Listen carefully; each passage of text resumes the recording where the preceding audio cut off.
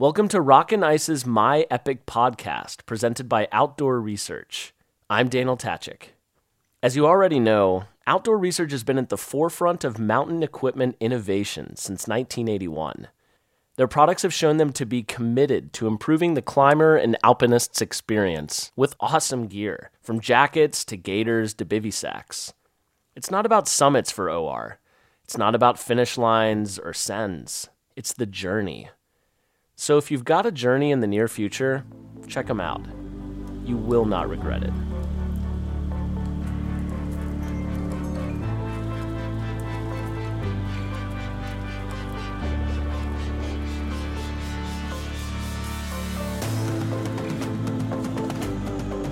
We're psyched to be partnering with Outdoor Research for these podcasts.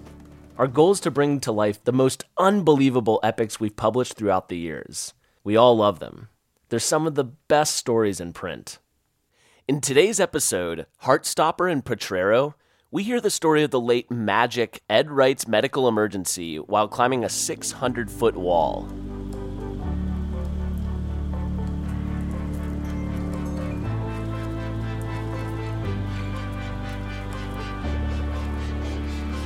All right, let's hear his story. Looking back, I knew I should have paid more attention to something that happened about a week before. Bob Allman and I, we were both in El Potrero Chico for the winter, had walked up to the ripped wall to climb the fantabulous Stroke in the Bishop. Its approach is pretty steep, but only about 20 minutes, so I was actually surprised to arrive at the base, like struggling to breathe and my heart pounding. After some rest, I calmed down, and Bob tricked me into leading the 511C pitch while he grabbed the initial 5.9. So a week later, Bob and I find ourselves at the base of Diablo's Path, which is a 6-pitch Kurt Smith route, taking a long, leftward rising traverse on the super steep 600-foot outrage wall. Multi-pitch routes at El Potrero Chico, near Monterrey, Mexico, and a premier destination for big wall sport climbing, they're not just simply sport climbing. They're actually pretty long bolted routes on big, serious rock. They're committing. So this time I made sure to take the first 5.9 pitch. Bob led the next two, which go at 511C and 511B, and I would get the mudball pitch, which features a 510B roof. The first three pitches featured good climbing on steep rock and big holds. The fourth pitch started up overhanging blocks, which led to a smooth, exposed wall splattered with what appeared to be bits of flung mud, but actually served as these tiny, small, crimpy holds. It was at this section I started to feel dizzy. Like, whoa, I didn't know if I was getting vertigo because of the aspect, which was a straight down look at 300 plus feet with hillsides dropping off below. Whatever it was, I struggled to the roof and grabbed the obvious holds, but wasn't actually able to pull through. Like, what? After 3 or 4 attempts, I was finally able to pull the move, but I was dizzier than ever. At this point, pain was beginning in my left arm and shoulder, and I was having a really hard time breathing. 40 feet to go to the anchors, and basically every single step was a fight. So I stumbled onto the ledge and yelled, "Off belay!" and kind of just took a second to take stock of the situation. I was having a heart attack, and because of the length, the steepness, and traversing nature of the pitch, I couldn't simply just be lowered.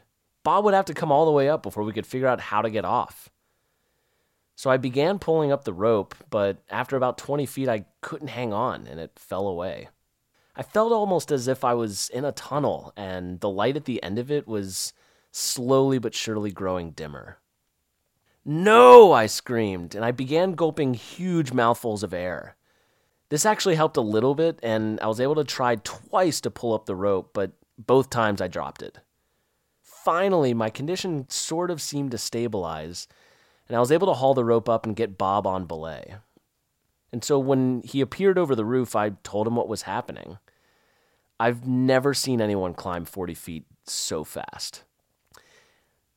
I must say, if you're ever having a heart attack, high on an overhanging wall, be sure to have Bob Ullman with you. He remained super cool, calm, and collected, and just sprang into action. We saw some of the San Antonio crew coming up the trail below, and Bob called to them and explained what was going on. One person in the group immediately started sprinting down the trail for a vehicle, and the others kind of scanned the wall and pointed out that if we could just get back down to the fourth pitch, we should be able to rappel down from there. So Bob quickly got us set up and started lowering me. I had to backclip into each bolt, or I would actually soon be hanging 20 feet out from the rock. When I clipped a quick draw into the first bolt that I got to, I pulled myself to the right and clipped the rope into the draw. At this point, I'd managed to remain fairly calm, but I started to panic. When I tried to let go of the draw, my hand wouldn't respond. Like, great, now I was having a stroke. I had to reach over, pry my fingers open, place another draw in my right hand, and close my fingers over the draw with my left. Fortunately, my arm worked to pull myself over to clip the rope each time, but my hand just continued to refuse to respond. I eventually reached the third pitch belay, and from there I waited for Bob, who arrived in record time. He reeled the rope in and set up to lower me to the ground. When I finally reached the ground, our three friends tried to carry me, but the trail was just too steep, rocky, and narrow. What actually worked best for me was to just walk with all three of them holding me up by my harness. At the bottom of the canyon, a truck was already there waiting to take me to a small clinic in Hidalgo. When we got there, the doctor on duty just took one look at me and called for the Hidalgo ambulance to take me to the hospital in Monterey. The ambulance, which was really just a converted VW bus, it arrived pretty quickly, but before we could actually get on the road, the driver had to stop at City Hall to get a voucher for gasoline and then stop at Pemex for some fuel. After that, he wove in and out of traffic, siren wailing and horn blasting, the entire 30 miles to Monterey. Monterey seems like it has some fine hospitals, but when you have very little money and no insurance, you'll probably end up at the University Hospital, also known as the People's Hospital. The emergency room there was a complete horror show. Crowded and dirty, with used syringes lying on the windowsills. There was a dead guy laying next to me, and people throwing up all over the place.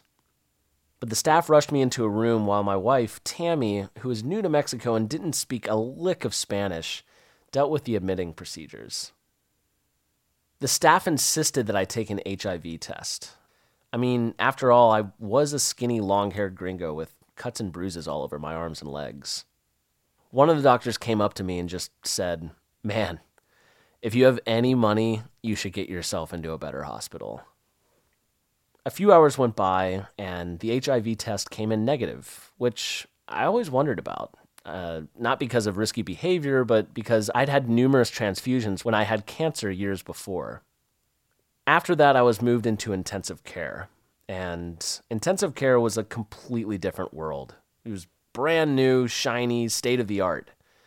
I ended up spending 3 days there and learned that I was so fortunate and my condition could be treated with medication and without having to do any kind of surgery.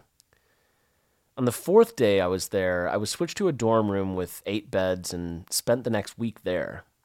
The cardiologist was really great, and he made me take a treadmill test before he eventually released me.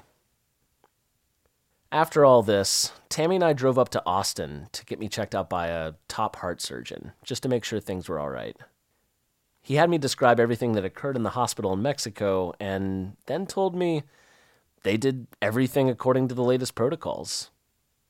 And to top it off, after I spent 10 days in the hospital, including 3 in intensive care, the whole bill came to only $600. And yeah, I continue to climb. I just no longer travel to cliffs more than a couple of hours from a good hospital. And since my heart attack 20 years ago, I've bolted more than 85 routes in the Potrero. Most are long multi-pitch lines. On August 5th, 2015, the prolific new router and part-time resident of Potrero Chico, Mexico, Magic Ed Wright, passed away in Wisconsin. He was 66 years old, and we miss him dearly. I'd like to thank Noisy Waters for the music. And thanks for listening, and again, thanks to Outdoor Research for helping us bring these stories to life. Be sure to check out the next in our series, When a Rescue Needed a Rescue.